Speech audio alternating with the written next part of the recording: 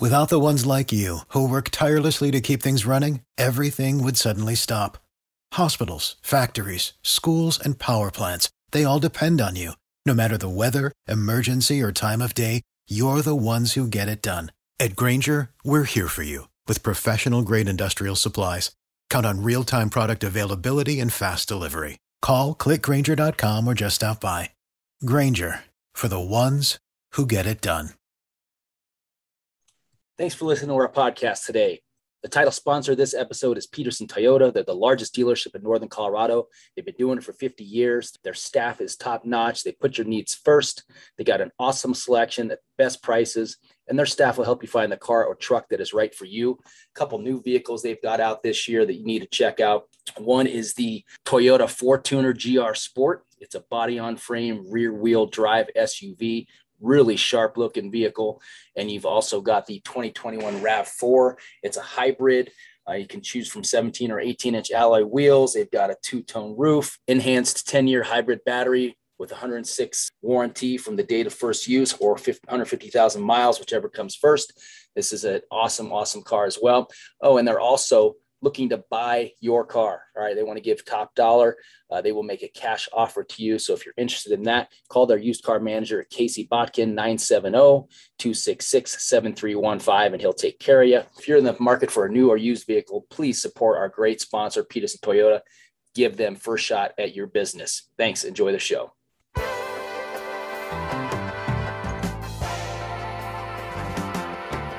Welcome to Ram Nation Radio.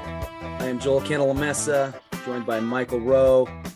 Colorado State is coming off a brutal 24-21 loss to Vanderbilt at home Saturday night. Vanderbilt, an SEC team, yes, but one that hasn't been an FBS team since midway through the 2019 season. They'd lost 13 in a row.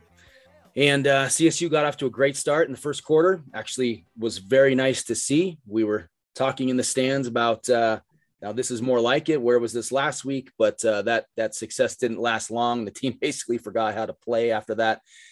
It was a crushing loss, to say the least, especially after opening the season with a loss to FCS South Dakota State. Even though it was 2 a.m. when I got home, I just couldn't sleep. I was just irked by this. And to take the edge off, I finished off what was left of a bottle of Parse rum that we had served at our tailgate. The people who tried it there loved it. We were all marveling how you can kind of sip it on ice like a whiskey. This particular, the Brothers Blend, is aged in whiskey barrels, in fact. But they also have an 8-year and a 12-year. This is a Colombian rum, and it's founded by a longtime Ram Nationer, Parse rum. People are asking me where you could get it. It's at Aggie Liquors in Fort Collins, as well as Wilbur's and the Liquor Cabinet. It's also available at PJ's and Longmont. And then for those of us down in Denver, Argonaut Liquors and Applejack all carry it. We will be bringing more of this to future tailgates, but I am not being paid to say any of this. These guys donated some bottles for our contest and to share at tailgates, so it afforded me the opportunity to taste it, and man, it is good. So I thought I would tell you about it. It certainly did the trick when I needed it on Saturday night. All right, to talk further in depth about Saturday's game and what we think we can expect for the rest of the season, Mike and I are welcoming in Marty Lenz, and he brings a great perspective. Marty is a Denver native, a CSU alum, a former wide receiver from 1986 to 1989 for the Rams. He's the current host of KOA's Colorado Morning News. He's a diehard Ram fan. We really appreciate him coming in. Love seeing him at tailgates and catching up with him. He brings a great perspective. So, Marty, thanks for joining us, buddy. Well, I'm glad to join both of you. I mean, there's nothing that I get more excited about and even upset about than when it comes to Colorado State. So I am very passionate, and like you all, there's times where I feel like I have to walk away from the ledge a little bit. But I do try to keep semi of a perspective, but I do understand the frustration of Ram fans and Ram Nation at the moment. Because I feel it too. Well, I kind of went rogue on Mike the other night on my way home. I was driving by myself because I had to drive separately up there on Saturday. So I had an hour and a half to myself in my thoughts. And I said, well, why don't I just pick up my phone and record a dingy little podcast, and against my better judgment, got on there and start spouting off a little bit about my frustrations, but would love to hear yours. I know you were there on Saturday night, and what were just some general thoughts of what you saw on the field? Well, the first thought that comes to mind is kind of like you. I saw initially quite a bit of improvement, at least what I thought, between the first and second game. Mind you, I think there was a difference in opponent, and that probably helps as well. And before we get talking about Vanderbilt, I want people to know South Dakota State, yes, they're FCS, but don't be confused by the letters. That team would probably be mid-pack in the Mountain West this year. That is a pretty good program. But having said that, we didn't put our best foot forward there. We did in the first half with Vanderbilt. We had our way with it. Missed opportunities, those always hurt. And when you're a team like CSU, you got to take advantage of those, because right now, and it's apparent, we're not quite at that talent level or consistent level to where we can make mistakes. Second half, I guess my biggest takeaway was Vanderbilt made adjustments and we didn't. And I'm a little perplexed as to why.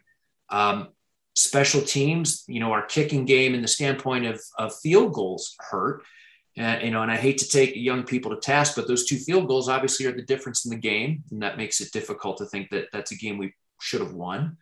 But again, I've felt this year that I thought our defense was going to be kind of our lead card. And so far, I get a little disappointed and frustrated in our defense, because we seem to still have issues with getting off on 3rd and long or making necessarily that big play. We had a chance to have an interception there, and that would have been a big play, and those things happen. But that could have been a real catalyst to wrap up the game. But then, Vanderbilt drove down the field and scored. So that's my biggest takeaway is we didn't adjust to those things. And yes, Vanderbilt is an SEC team. I think most of the times you say, hey, if we play that close with an SEC program and lose by 3, we should feel pretty good, but not this iteration of Vanderbilt. So I think that's the frustrating thing is I think, we took 2 steps forward, but in some degrees, 3 steps back with where we're at. And I think the greater frustration that people have, no one likes to lose, but I get the sense that people feel there's a little bit of a lack of accountability from the coaching staff. And without being too critical, because I'm not saying that Coach Dawes doesn't see improvement, doesn't see effort in the guys, but I got to tell you, as a Ram fan, it's tough for me to hear him in the press conferences talking about those things, not saying, hey, this is insufficient still. The buck stops with me. I would like to see more of what I thought he was being hired for, which is almost an old school kind of Earl Bruce type coach where, I take no prisoners, and I don't, this getting close is baloney. We need to get over the top, because right now is the worst time possible to not put your best foot forward with the program, with all the conference shuffling and everything else that's going on. So I think those are the things that I take away. I kept hearing about how he's a great line coach and the toughness this program is going to have. And I hate to question kids' hearts. I'm not questioning their hearts, but I'd like to see that toughness. I'd like to see that physicality. I'd like to see us impose our will for more than just 2+ quarters. And that's the thing I'm finding a little bit of heartburn and frustration with. I would like to see a little more accountability in some sense, I feel, from the coaching staff than what I've heard the past couple of weeks. So that's where I sit with most of this. It felt like him campaigning in the post game. And then again, I listened to his actual press conference. Then I listened to him when he spoke with Brian Roth. And then I listened to the Monday press conference, and there's a lot of campaigning, like trying to justify what we saw. And he always comes back around to saying, at the end of the day, it's not good enough. We have a lot of injuries, and then he'll start laying out all the things that are working against them. But hey, we got to get over those things, and I am 100% in agreement with you. That was exactly not what I expected from him. I thought it was, we are here to take no prisoners, like you said. Winning, we have to win at all costs. We have to be relentless on the field and stop at nothing to get a win.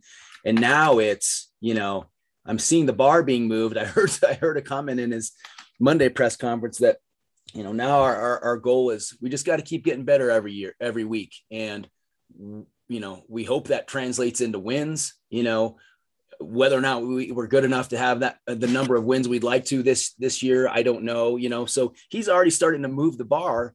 When at the beginning of the season, it was like, we need to win now. We understand we have the personnel and the talent to win now. And now I'm just seeing him kick the can down the road a little bit. And it's frustrating. It is a little frustrating because I've always appreciated, I like listening to him talk. I think he comes across as a confident leader. But when I listen to him after the game, and some of the things he said, and then just getting animated a little bit. And someone asked him a question about, are you afraid of losing the locker room? Which, quite honestly, it may be a little too early for that comment, but it's not unfair. I mean, you got a bunch of seniors that have come on board, that have decided to stay on board. You also have the fact that he brought in a lot of guys from the East Coast and his former team, Boston College, and they immediately were inserted into the starting lineup ahead of guys that have been here and working their way through this program. And you just wonder, and it hasn't really necessarily panned out with the guys that he's replaced. So you wonder if you do start losing the locker room. But anyway, that set him off, and he started going on this tangent of, I'm tired of talking about this negative. Let's talk about some of the positive things that we did and those big explosive plays we hit. I'm like, no, we don't care about that after you just lost 2 in a row to start the season, especially this Vanderbilt team. So I was a little bit surprised by that, and it set me back a little bit. But that being said, I would like to, Michael, to get your thoughts on what you saw, positives and concerns. Well, one thing I really noticed is exactly what we saw the previous 5 years under Mike Bobo. And Marty, you alluded to 2 of these. Special teams play. Stonehouse is amazing. Jimmy Kaler was on here with us a few weeks ago and said that he's has an NFL leg. But outside of that, I mean, missing field goals, especially at inopportune times. We had a chance to bury Vandy in the first half. Didn't get it done. And then halftime adjustments. You go back to Bobo's tenure, and every time at halftime, you look, the scripted plays that he had when we came out, we moved the ball. We were explosive, and then at halftime, that went away. And this is what we've seen 2 weeks in a row. We've been outscored 28-0 in the third quarter this season in 2 games. That's on the staff right there. That is 100% on the coaching staff. We were told, one thing I noticed, we were told for years that Mike Bobo was a great recruiter, that we had talent. And he just wasn't the right coach to mold that talent into a winning team. And that's why we hired somebody with experience like Coach Adazio to come in, and he was going to instill that toughness. He was going to instill that focus and playing the game the right way. And we were going to take that talent and start winning immediately. That's why we got an experienced coach. And we haven't seen that. We're seeing our better players making dumb penalties. We're seeing plays, the toughness part, our offensive line, our defensive line, they're not getting off the line. How many times did Adazio say that in that Labor Day press conference when he was like, well, we got to go forward. We're going backwards, on both sides. We're not doing that. And that was why we were told Coach Adazio was hired, because that's what he was going to bring. He was going to bring with ready to win talent. And now we're staring at 1-6 over the last 2 seasons. I made a post, and this is all kind of related, but I made a post today on the board that what I am seeing that disappoints me is the lack of attention to detail. And that was something that has killed us in both games, and especially Saturday night. And I recalled when, Mike, you were probably there with us at this moment, but we were in Albuquerque for the New Mexico Bowl in 2013. And just remember seeing the team out in the parking lot because there wasn't enough room in the ballroom or something. And they were going through walkthroughs of things in the parking lot at night, the night before the game. And McElwain was so meticulous about paying attention to those details and being prepared for every scenario. And he talked the talk, and he actually followed through with the way he coached. And maybe we had a smaller sample size. He was here for 3 years and had two pretty decent years, those 2 years. And I just feel that maybe it was a small enough sample size that we just didn't see enough penalties that we remember, or mistakes and miscues, but winning cures everything. And he seemed to do it right. And since Bobo and now Adazio through 6 games, we see a lot of these really bizarre penalties. And Adazio himself even brought up the fact that how have a false start on a field goal. He goes, I can't look you in the eye and give you a real answer about that. Well, you have to teach this discipline. You can't have your best player, Trey McBride, get a unsportsmanlike penalty on the sidelines as he goes into the Vanderbilt bench and shove the ball into somebody and cost us 15 yards. I mean, that's a guy that we all love, and he's our go-to, our best player, and he makes a bad mistake like that. That's because it's not being emphasized enough. It's being tolerated in the program. And so those are things that really, really disappoint me. Well, and I think that, to your point, I think Addazio, we thought, was going to bring this grind and this discipline. And I'll mention something else as well.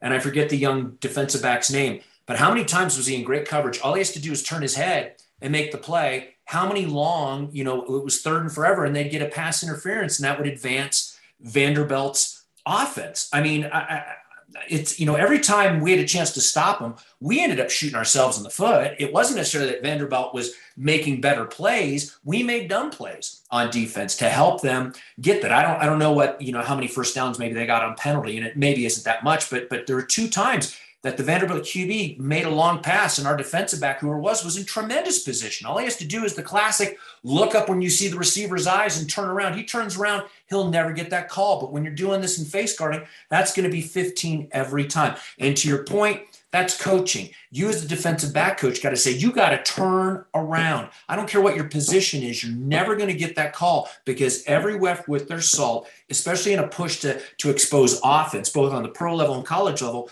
is always going to give that call to the offensive player, be saying, well, you're face guarding him. You're not giving him a fair chance to get the ball and not turning your head. Those are things like that drive me nuts. Yes, the discipline part. And the other thing too, and even though we did a much better job against Vandy, and there's a variety of reasons, because Vandy's not as good as South Dakota State, we did start to move the ball, because I really thought this offense, man, we're going to be ground and pound. So we got better with that with Vanderbilt. But the times I felt like we kind of, maybe got away with it. I don't want to say we got too cute. That was something that Coach Bobo did. Sometimes he was too cute by half with the offense. I was like, geez, just keep it steady and Eddie, and we're going to be just fine. But there were times I'm just saying, where's that thing? We've got the momentum. We can win this in the trenches if we do that. That's probably my other disappointment, because Addazio is supposed to be an offensive line guru, or has that reputation. And I've yet to see that come to a full fruition. I see fits and starts with it. And then here's the other problem, guys, and I don't have to tell you this, and Mike addressed, we could be 1-6.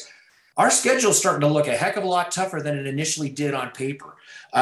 Toledo should have beaten Notre Dame, and that's going to be tough. Iowa right now, people are saying, is the best team in the Big Ten right now. The Mountain West right now is probably top to bottom the best it's been, I'll say, in maybe a decade.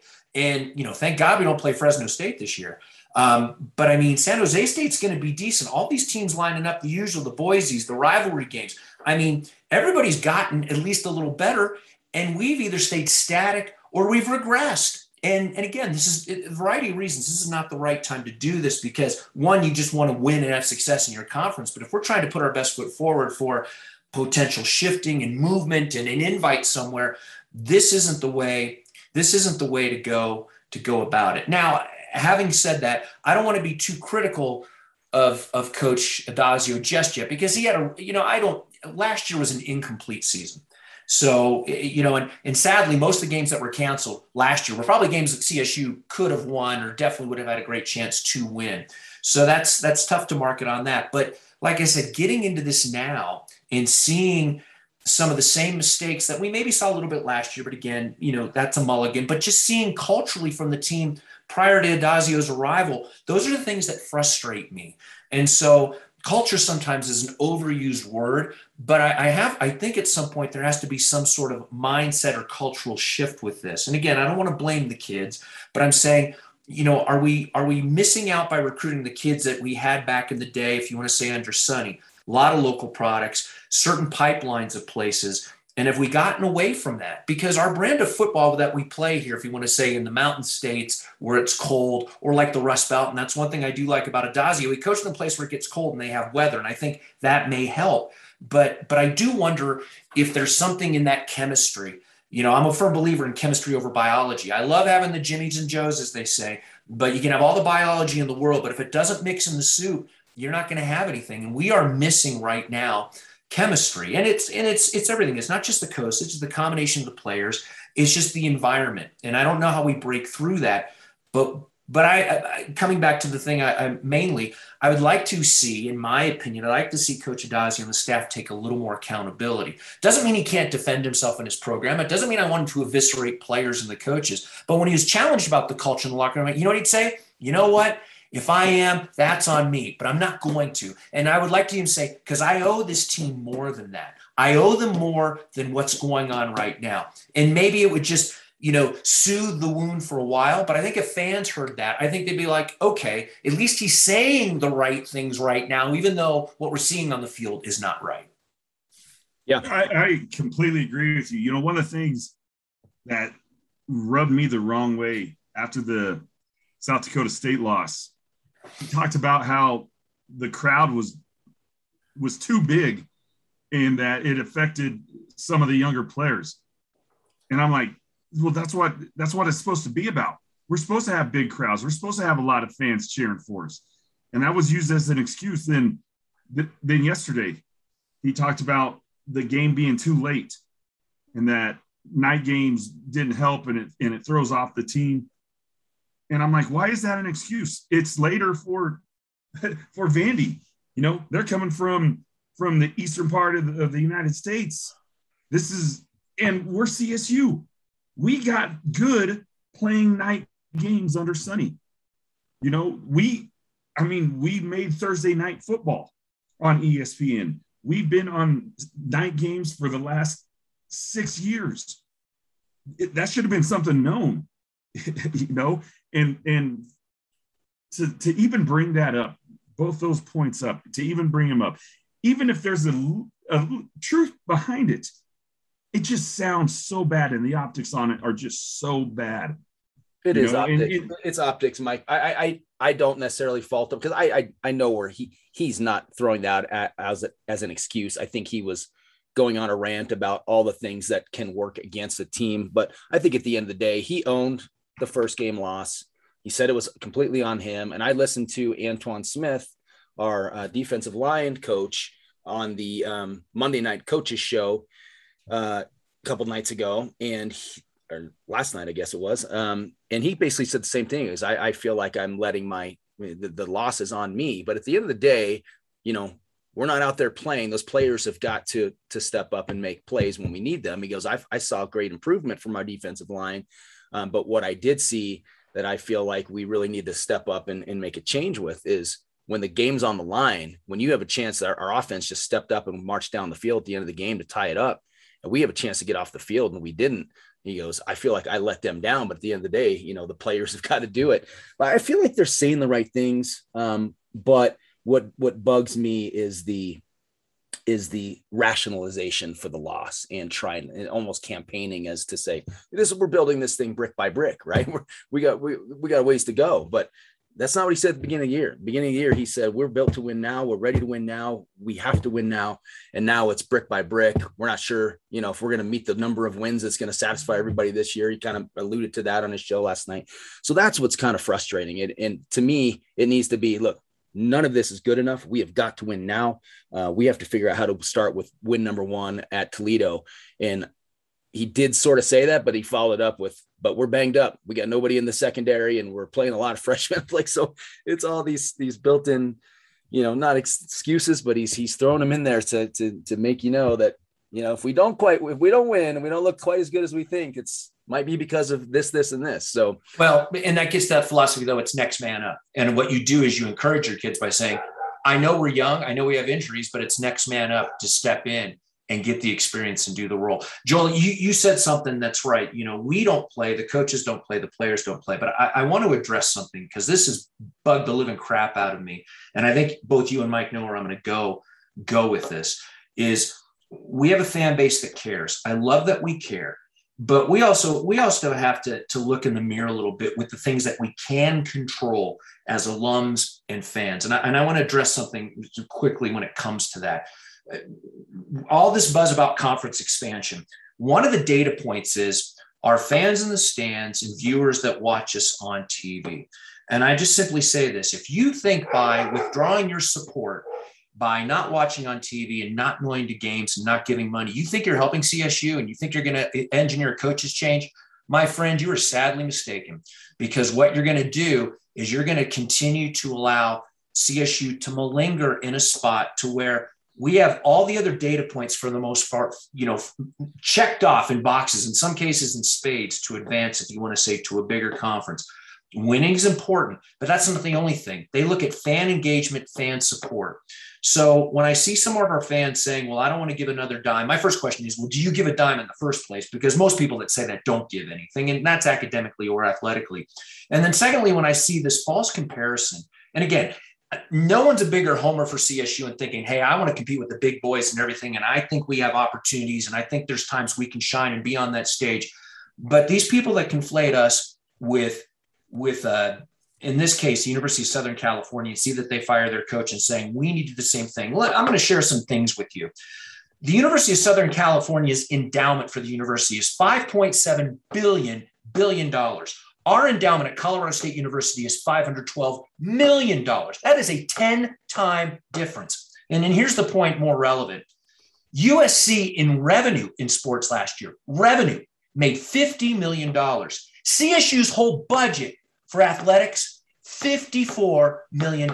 Y'all need to shut up that are out there on social media talking about we need to fire our coach. Because here's what you do. If you want to fire your coach, you want to replace the AD, you better open your wallet to the tune of about $15 million. Pry it open right now. Pay that money. That's how those things get done. Or you better donate to our endowment fund to where we have billions of dollars to where we can take that sliver and give it to do this. That is silly. And that doesn't solve the problem. Part of the problem that ails us, that's off the field, that we can control as fans, is by continuing to support. It doesn't mean you don't have a right to be frustrated or angry or be critical or question. We as fans have that right in the sense that we've paid a certain amount of dues. If we're ticket holders, donors, fans, go to the games, we have a right to say, hey man, I'm not satisfied with the product. But you all need to take a gut check and a mirror check and look at yourselves and saying, what am I doing to hold the program back? And if you think by withholding your money now at this spot, that's the wrong thing to do. And you cannot compare our program with the University of Southern California. As much as I wish to Jesus we could, I wish we could. You are smoking crack if you think you can. It's an apples to lug nuts comparison, at least on that money part. It's ridiculous. Now, as for judgment, making any kind of move like that, and I'm addressing probably only a handful of people on social media, that doesn't change what ails us right now. We have to kind of see it through a little bit. Making any drastic move like that is not going to change our current state. It doesn't mean that we don't hold people accountable, but by doing away with this, that's just ridiculous. And you can see universities that have done that all over the place, and they are no better off. We unfortunately don't have that financial luxury to do that. And I also say that's not the right thing to do. Going back to at least Coach Adazio, he's only been here, you say 2 seasons, but last year doesn't count. Still trying to get it in. I don't like sometimes what he says, but he's got to get a chance to at least get some progress with his vision with this team. In the case of Joe Parker, he's doing what he can in the conditions that are set up for him. And when people bring up Joyce McConnell as well, I mean, it's nuts. So we have to have a little bit of reality. It doesn't mean we can't have frustration with some of this, but when I see them, we need to fire this person, do that. I'm not spending my money. You're part of the problem as well by advocating and doing those things. And if I hurt people's feelings in that thing, then I'm sorry. But by doing that, by saying I'm going to pull away funds, resources, and I'm going to trash everybody in the process. There's a difference about being critical like we are, I think, and then trashing people in the process. That's not how winning programs are built. You need to be winners as fans first by doing our part if you expect the same thing from the product on the field and from your administration. I yield the floor. Well, look, Marty, I agree with you. I agree with the principle of what you say. The problem with CSU's fan base, the problem with CSU in general is the lack of success over a long period of time, lack of sustained success. That means we lose generations of alumni from caring about football, right? And so if you're going to engage them then you're going to have to win. You're going to have to win for not just one game, not just a few games, and not go 500 and maybe go 7-6 on a season and lose a bowl game. You're going to have some peak seasons like you did with Sonny and do it over the multiple years, be conference championship contenders.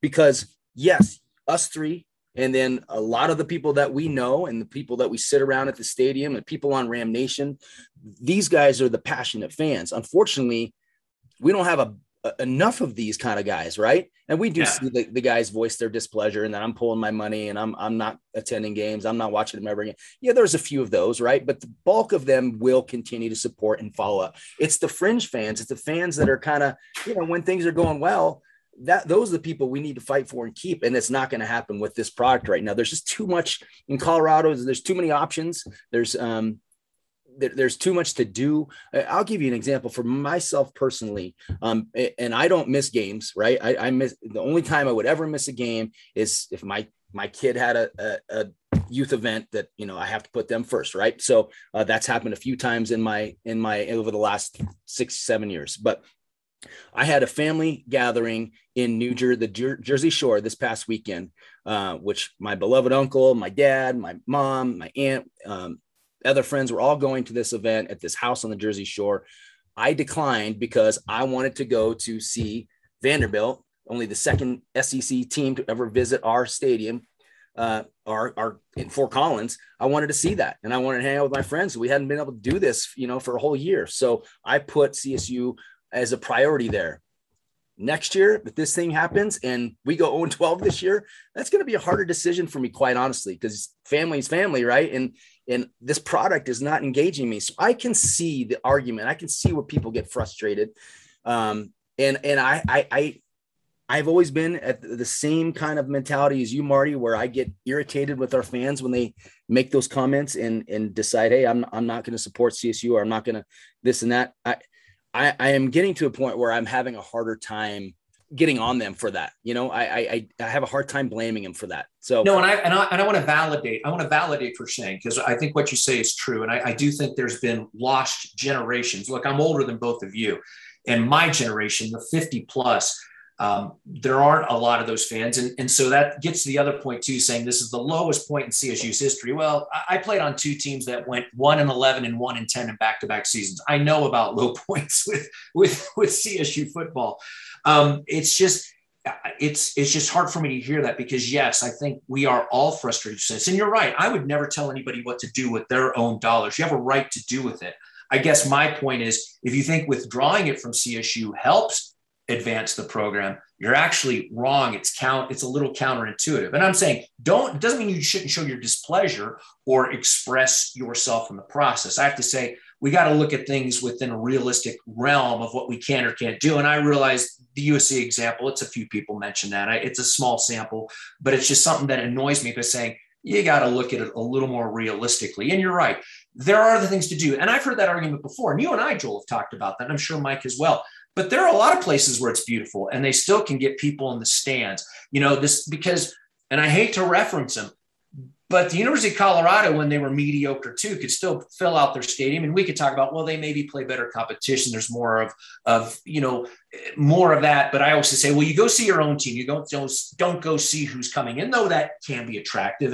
And I understand that too. So I sometimes think, and I'm not saying what you're saying is not true, but sometimes that's used as an easy excuse, saying, well, I've got so many other things to do. And what happens is a lot of people say that, and you know what they're doing? They're sitting on their couch watching other college football games. And that's fine. That's their choice. And I'm not saying you do that, but I'm just saying I sometimes hear that, and I kind of cringe a little bit, saying, well, so CSU is so unique in that it's such a wonderful area and venue in Colorado. No one else has anything else to do. That's just, I find that a little unrealistic, because I've been to Oregon, I've been to Seattle, I lived in Northern California.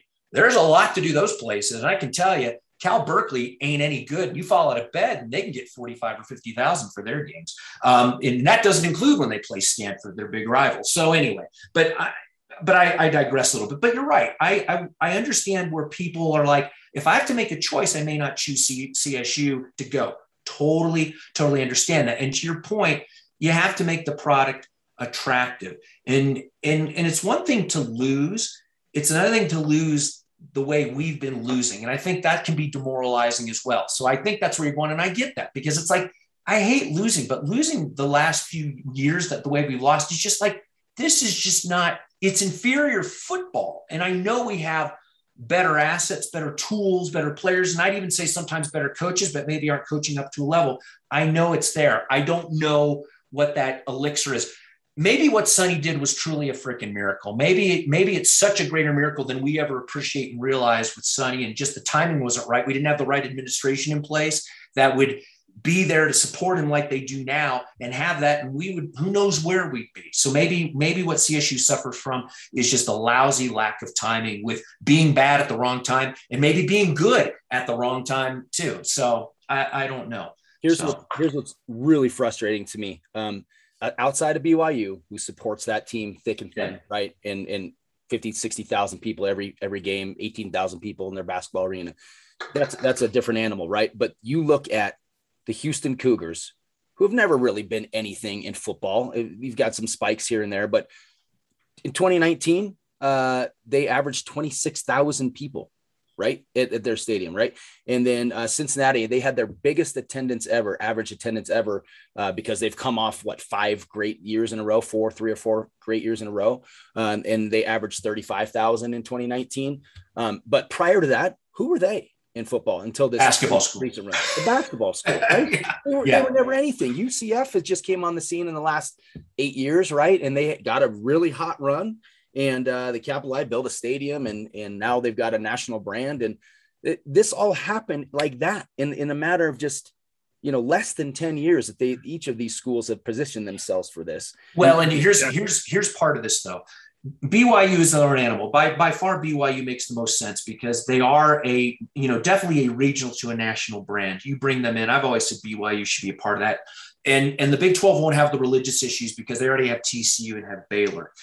You're simply now going, and this is to my point that I started off with, you're going for data points. Houston is a major, major TV metro market. Now, I don't know how much you peel away from the University of Texas and some of the other schools, but it's just a huge metro market. Even if you get 2% of the TVs in a market like Houston, you're getting a lot of viewers. Orlando, good sized TV market. Cincinnati, not as much, but there's a partnership that you want to have, even though the idea of traveling partners in conferences is kind of, archaic.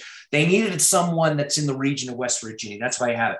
That's where I say I get frustrated when I look at this, because Denver's a bigger TV market than Orlando, way bigger than Cincinnati, much bigger than Salt Lake City, not nearly as huge as Houston. That's different. It's a major metro area.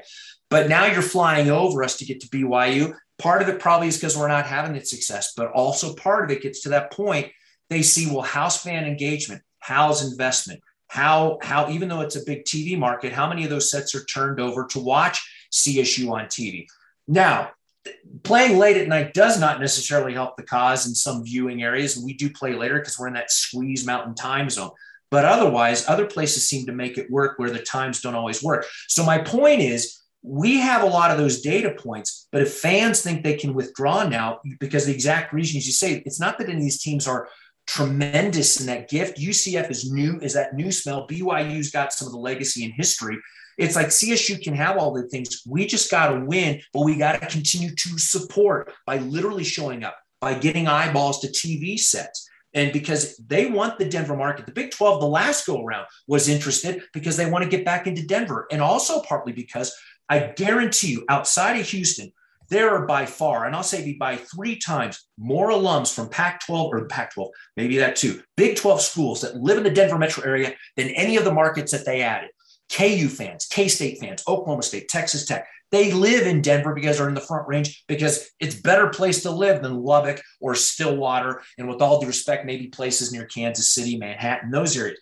All those alums live here. As soon as we would have a chance to be in that conference, we'll have 5,000 of their fans in our stands. And that takes care of part of the attendance issue, if you want to say. And it also upgrades, I think, fan interest because we'll be playing a certain amount of competition. But to your point, that's why those schools were somewhat taken, because the analytic points, it's not just the actual competition on the field. It's because of what else do they bring to bear? Fandom, support, TV market. All those things we have. That's what I'm saying right now is the wrong time for us fans to totally retract and say, well, I'm not doing anything and none support. Again, voice your displeasure, voice it, share it, be an advocate. But if you withdraw those other things and ignore it, you're hurting the eventual spot where we all want to be, the one area that we can kind of control in this whole ecosystem of things we need to have to eventually ascend to that level.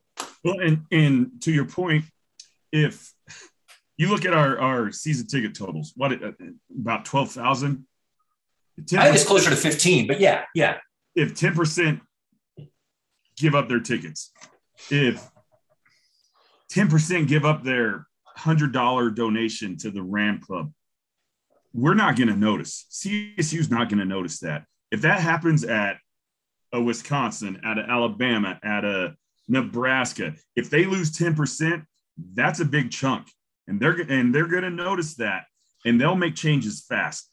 For us to do that, you're right. It's counterproductive to what we want. Now, again, I'm very vocal. When I'm not happy, I let people know. And, you talked about those other teams.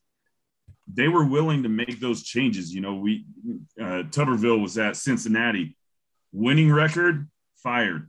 Applewhite was at Houston, winning record, fired. They weren't afraid to go after, Herman and who was before him, young guys that they knew was going to win now and going to use them as a stepping stone. For some reason, we got scared with McElwain in regards to that stepping stone piece. And so, we didn't hire Scott Frost. UCF had no problem doing that. 2 years after they went 0-12, they went 13-0, 14-0. Yeah. Because they weren't afraid to hire Scott Frost, and they weren't afraid to lose Scott Frost. You look at, you go back to Boise State in their climb. They went from Houston Nutt was there. Dirk Cutter was there. Yeah. You go, that's going back a ways. Yeah. And then Hawkins, and then Chris Peterson. It was one of those things. They weren't afraid, and it was a total stepping stone job. Those guys would be there for 4 or 5 years, jump to the next big thing, and look where they're at now. They're the top of the Mountain West. We can't make hiring jobs because we're afraid, and I feel like we kind of done that the last 2 times, and I think you see that with those 4 teams that are coming in. You see that with Utah State. They were horrible 2 years ago. They were horrible last year. Blake Anderson has turned that program around. You mentioned Fresno State a while ago. They were horrible. Tedford, he was just done. He needed to go. It was just his time. They're one of the top teams now. San Jose State, they've always been a bottom feeder. They get a younger coach, somebody with some great experience. Now they're the Mountain West champions. It's something, but it's something that can change quick here.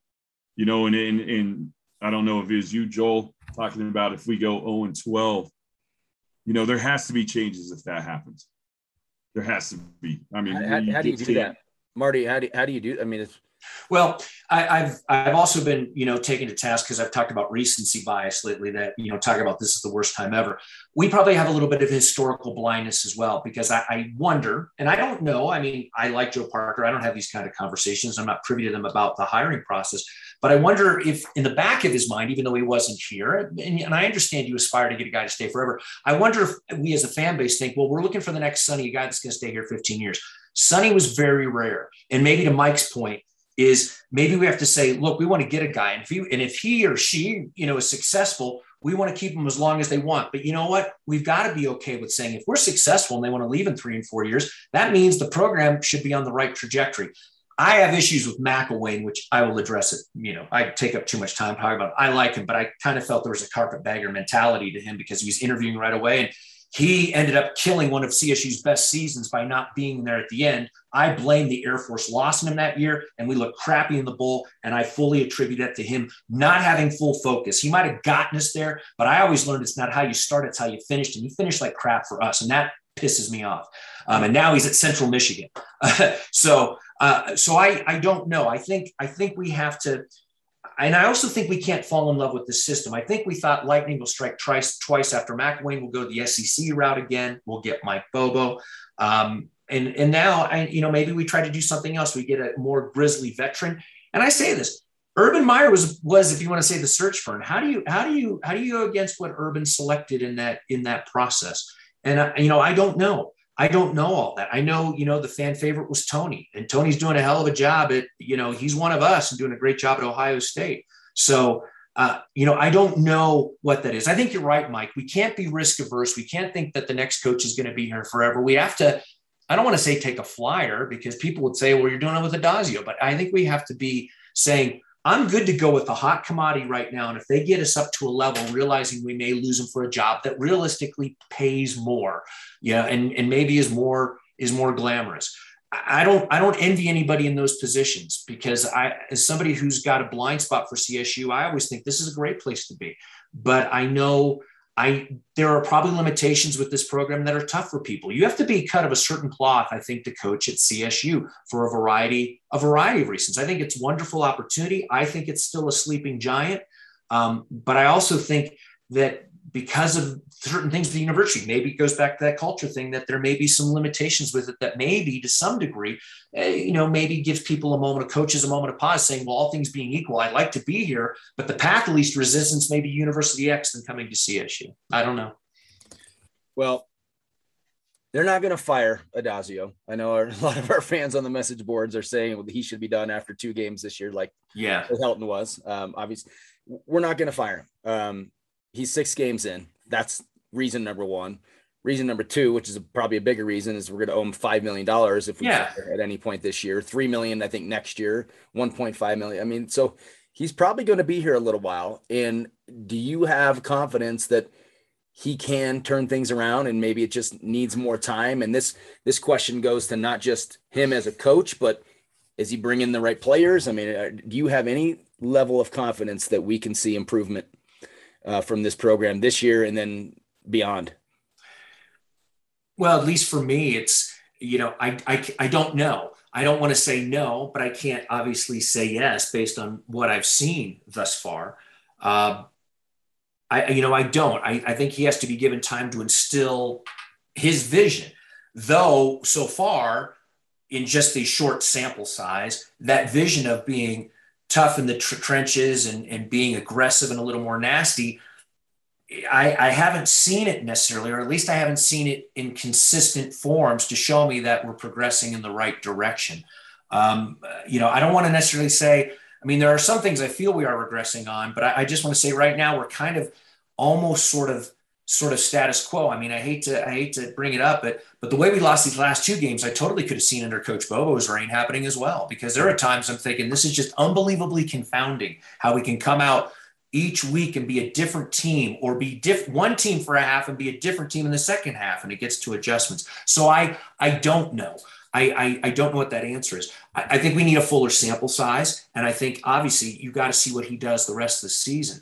It's just that, if he thinks, I'm glad he's thinking he's improving. The problem, though, everybody else is as well. And it's going to be tougher sledding. And I feel if he thinks that he's going to continue to assuage us by saying, well, we are getting better and they're giving max effort and, some of the other platitudes, but we're not seeing it on the field, that's not going to be a solve enough for the fans. It's like, no, it's a results oriented business. It's not about how you feel and the most effort you give. You're based on success on wins and losses. And at least right now, that's the criteria.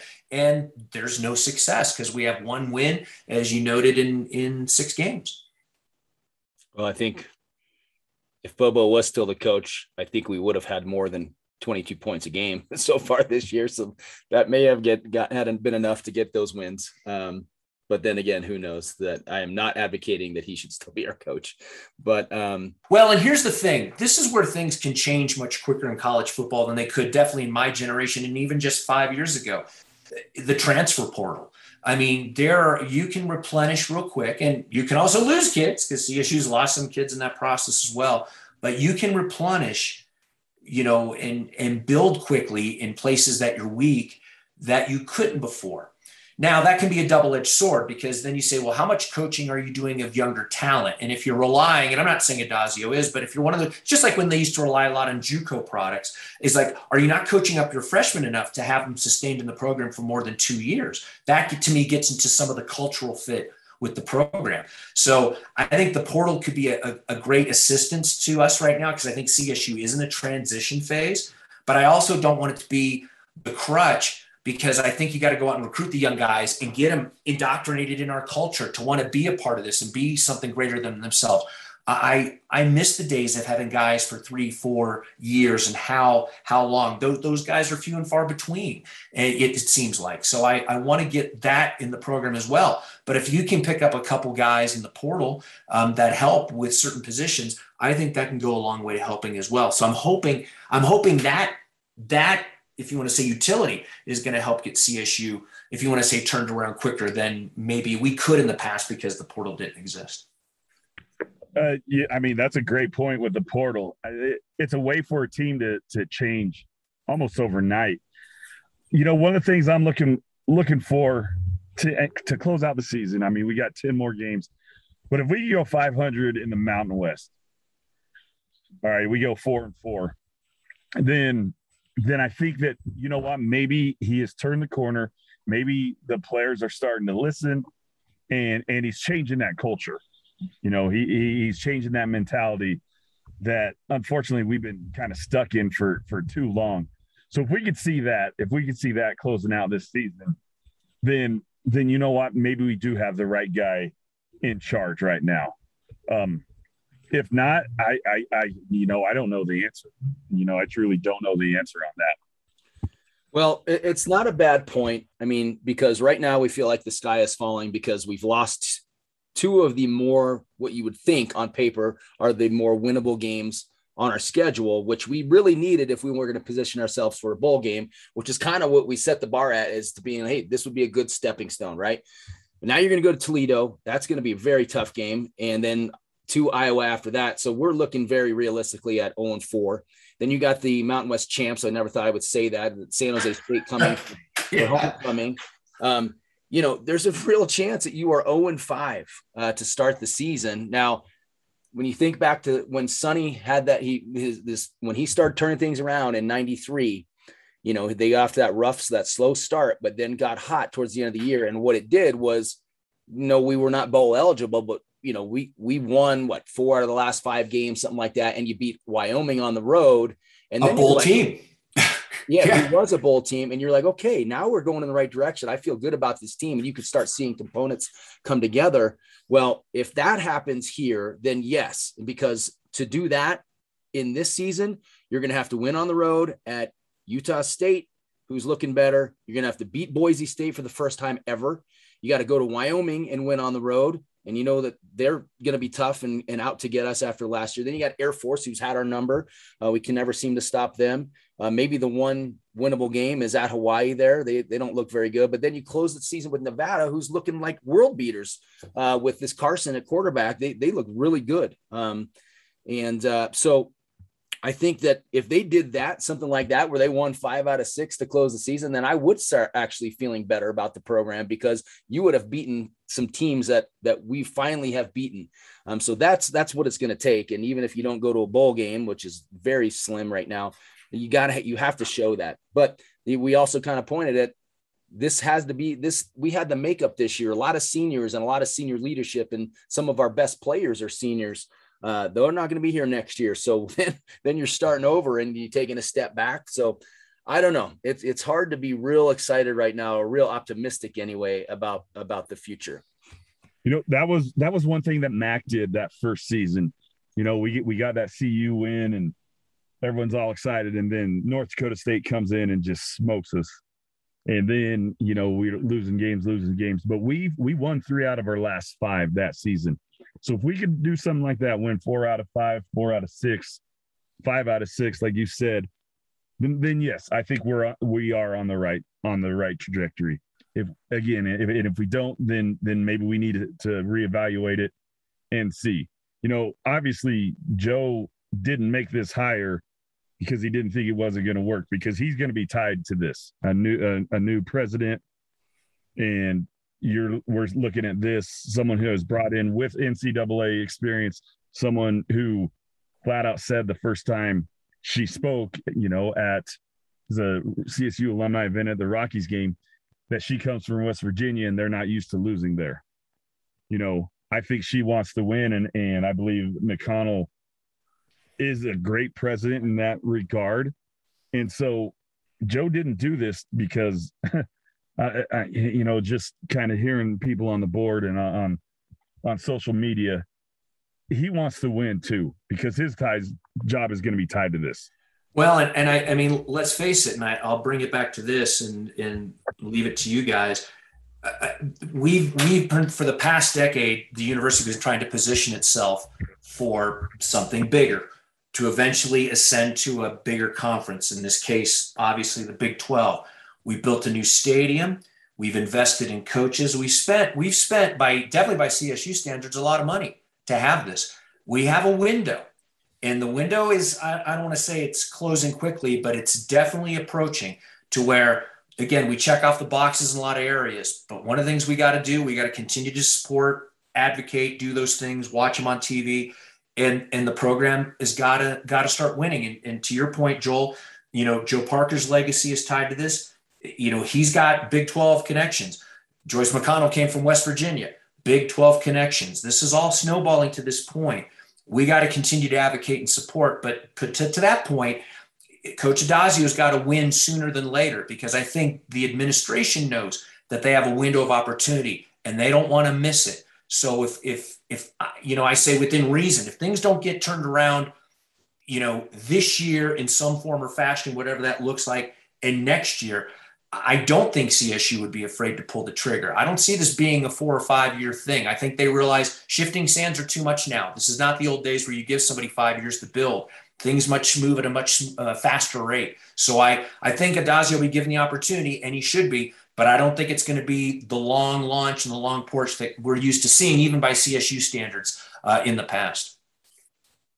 All right, quick reminder that Mighty River Brewing Company is having their third annual Riverfest event the 18th. So coming up this weekend, they will have live music, Oktoberfest style Marzen Lager, German food, and great times. Stop by Mighty River. You can get $1 off your beers any day. They serve $5 beers on Mondays and Tuesdays. They bring in food trucks throughout the week. So great place to stop by at any time, but the Riverfest is going to be awesome. Really encourage you to stop by there and check out all that they have to offer. It is a great, great time. Marty, you've seen other former players. You've probably heard a lot of them not being real fond of the university right now. Their connection with the university, maybe not feeling a part of the university, not liking some of the decisions. Obviously, Alfred not getting the job was part of that. You though are green and gold through and through. Not saying that they're not, but you continue to engage and you continue to support and follow financially and in the stands. And why is that different for you than others? Well, first off, a lot of those guys, and I was talking to my good buddy Scott Dorr, who, it pains him. We all talk about it. It hurts our hearts and souls. And, and Scott Dorr says, I gave my body for that program. And I said, yeah, it's guys like you that put CSU on the map with that first bowl win. My class, but I graduated early because of my injuries. I guess I engaged because I think the one thing I can control, because I'm such a marginal player, was the fact that I can advocate, the fact that I work in media, the fact that I'm fortunate enough that I have the time and talent and the treasure to donate, because I feel so indebted to the university, not only athletically, but very much academically as well. And quite frankly, it's selfish.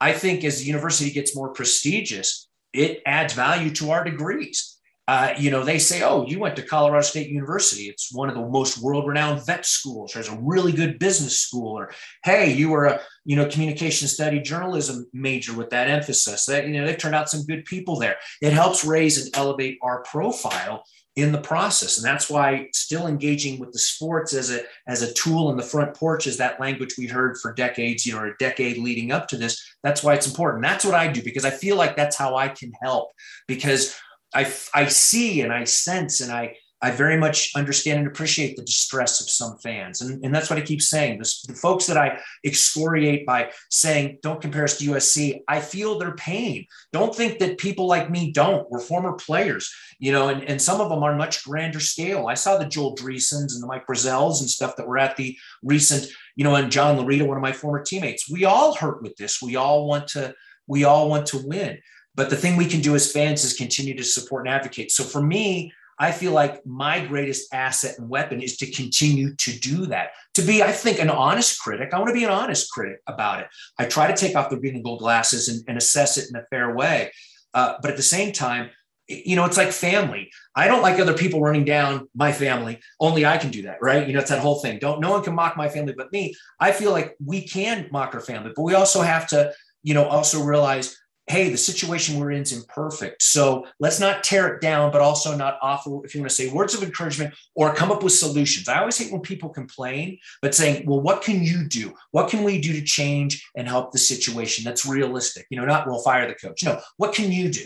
Well, I continue support, but I will be critical. And I'm saying, that's fine. Again, that's a way of engagement. Engage, share, advocate, get in people's ears and saying, I'm still supporting the program, but I maybe don't like the direction. That is a part of it. It's just when people totally withdraw is the issue I have. So to your point, I feel like I need to continue engaged and almost engage more because we're kind of at a crossroads a little bit, just because the timing of everything else that's going around that CSU can't, but some of the things it can and that we can as fans. Well, a couple questions before I let you go. And I know Mike wanted to ask you a little bit about this. He had to jump off, go to his doctor's appointment. But was it your freshman year in '86? Or yes, it was. That was a great time to join the squad there. I mean, you guys beat Colorado on the road. Best game I never played in. Best game to be in civvies on the sideline ever. And it was awesome. Yeah. I mean, you were part of it. You're part of the environment there. Also beat BYU, beat Wyoming that year. What was that memory of especially the CU win in Boulder? Well, I mean, as a kid growing up in Colorado and hearing about CU this, CU that, and my teammate at Columbine, Paul Rose, went to CU and played on their national championship team. I just remember my whole time in high school, you're going to go to CU and this, and not just him, but a lot of people going there. And at the time, CSU had a little bit of an image and insecurity problem. And, we were a little too, okay with saying, well, we're just that little state school in Fort Collins. We didn't brag upon ourselves enough or what we should have. So the fact that we came up and beat them in Boulder, which hadn't been done in, forever or whenever, that was a pretty big deal. And that was pretty transformative. And I think that carried us on for the rest of the season. And sadly, there weren't as many bowl games. We finished 6-5. Honestly, and we probably should have beaten Utah or UTEP that year. We lost 2 bad games in the process besides winning a few good ones. And we did lose to Air Force that year 24-7, by the way. But that should have been a bowl team, but enough bowls didn't exist. But that really was a good catalyst, but we didn't build upon it. And it took, and again, 6-5, but then 1-11, 1-10. They brought in Earl Bruce, and even Earl Bruce's first year, 5-1, he started to make that transformation. And then it was that next year that my freshman class, they continued on and won that Freedom Bowl, and that kind of got started. But even then, in the Earl Bruce years, he had a couple bad years after that, and they made that change. And we got extremely fortunate by getting a guy like Sonny Lubick. So I guess it's CSU's had the ups and the downs, had the greatest link to consistency with Sonny by far. But I think that's because he brought stability. I think the kids he recruited, the local farm kids, the Holyoaks and the Brushes and kids from those areas, besides the tremendous pipeline we had to San Diego. At a time, the only school that was out recruiting us in San Diego was USC. We used to get, usually some of the better kids out of that pipeline that came here. The Moses Moreno is one of the guys that's an example of that. So I think to some degree, there's some of those things that we can embrace and do again, but it's a different culture, different time. But I think we have to start thinking, who are we? What are our roots? What are we known for? And that's why I said, hey, we're a lunch pail team. We should never overlook anybody, not a UNC, not the South Dakota State. That's not how our program's built. We're not an arrogant program. We're the kind of guys, I think we can stand toe to toe, but you know what? We're humble enough to realize that we're regular guys and we got to bring our regular, tremendous effort every day. We just don't walk into the field and people faint. We got to show up and represent. And I think to some degree that's somewhat has been lost over the past couple of years with, if you want to say, that toughness and tenacity that I was used to seeing with CSU, especially in the sunny days. Great points. I'm right there with you. I appreciate all your perspective today and agree with really all of it. For guys like you and a lot of these long timers, former student athletes, and people that we go to games with all the time. I'm just so ready for some positivity from the football program, and I think we could all use it. And it'd be nice if this weekend they could surprise us and pull off a win and kind of give us a little bit of a spark and some sunshine heading into the middle and second half of the season. I agree. And I'll tell you what, I want to give credit where credit's due. I don't know about you, but I got to tell you, the student section the last 2 games, and I say especially the first, they had that lightning warning. And I was just like, holy crap, look at those students. They're there. The university and the programs have really tried to embrace and teach them the culture of the university. It's something we obviously didn't do in my day. And again, things are different. I'm an old guy, but it's neat to see that. I don't want to see us lose that. I want to see them embrace them because as you say, the students, the young people, they're hungry for the success and win too. And if you just give them a little bit of that and then build upon that, you're going to see the younger generation pick up kind of where we are, and they'll continue that momentum and going with it because you were in that generation of seeing the great Sunny teams. It was right, almost right in the middle towards the end of those great runs when you were there. And it's just, it's that generation that sees that success and continues to be philanthropic and advocate. When I see the fans of these past 2 games, and I'm like, I'm disappointed in the results for myself, but I'm disappointed for them because they're there, they're students, and they want to be proud of their university and their team. I want to continue to capture that magic, and I give total effort to the university to initiating those efforts and bringing them in and teaching them, the culture, the good things, the fandom. And I hope we can continue that going because I also think that goes a long way to bolstering the team as well, knowing that the students are behind them and we're all behind them when they're there in that stadium. Yeah. I mean, I have good friends with kids who are seniors, been there for 4 years. They have not seen even close to a winning season yet. So that's one college experience that you lose that potential fan going forward. And I thought the same thoughts, Marty. It was, oh God, I wish we didn't waste the enthusiasm and the momentum we had a chance to build on with those. The students were fantastic. I thought their students were pretty good last week too. Yeah. And, you also give props to, I think they're doing everything right. The university, the stadium operations, the game day experience they're creating, the actual in-stadium, the lighting and the sound and the promotions. And I think they're doing everything right. If we could just match all those good things. And in the videos you see, the social media videos, their video department, the creative department is amazing. They're doing everything that you would see out of a big time, athletic department. We're just not having the results match on the field, and that's what's frustrating. So hopefully one of these days we can create a perfect storm and put it all together. I agree. I'm always hopeful. I'm always hopeful. That's just how I'm built. So I'm hopeful, and I look forward to Toledo this weekend and hope somehow we get it together and say we're playing good in all phases and maybe surprise some folks, that think otherwise of us or think we're the worst college football team in D1 right now. Well, Marty, thanks so much for joining us, buddy. You are awesome. Always appreciate talking to you and getting your perspective, and always have such well thought out commentary and just appreciate you. Well, I'm honored that you thought of me, Joel. And as always, go Rams, and thank you. Thank you, bud. All right. That was Marty Lenz. Really enjoyed that. All right. Before we go, let me remind you to stop into the Cash Restaurant at Ginger and Baker, grab a cocktail, get a wine from their award-winning wine list, enjoy some hand-cut Colorado steaks and chops, fresh fish. They also have a to-go window where you can grab house-made carnitas, breakfast burritos, veggie quiche, homemade banana pudding with vanilla wafers. Just grab it and head off to the office. A lot of great stuff. Ginger and Baker is one of my favorite places in all of Fort Collins. Ginger Graham is one of my favorite people ever. So hope you support them. Thanks everybody for listening. Thanks to Marty Lenz for joining us and Michael Rowe. Hope everybody has a great rest of the week. Go Rams at Toledo. And it's getting close to basketball season. So, all right. Have a good one.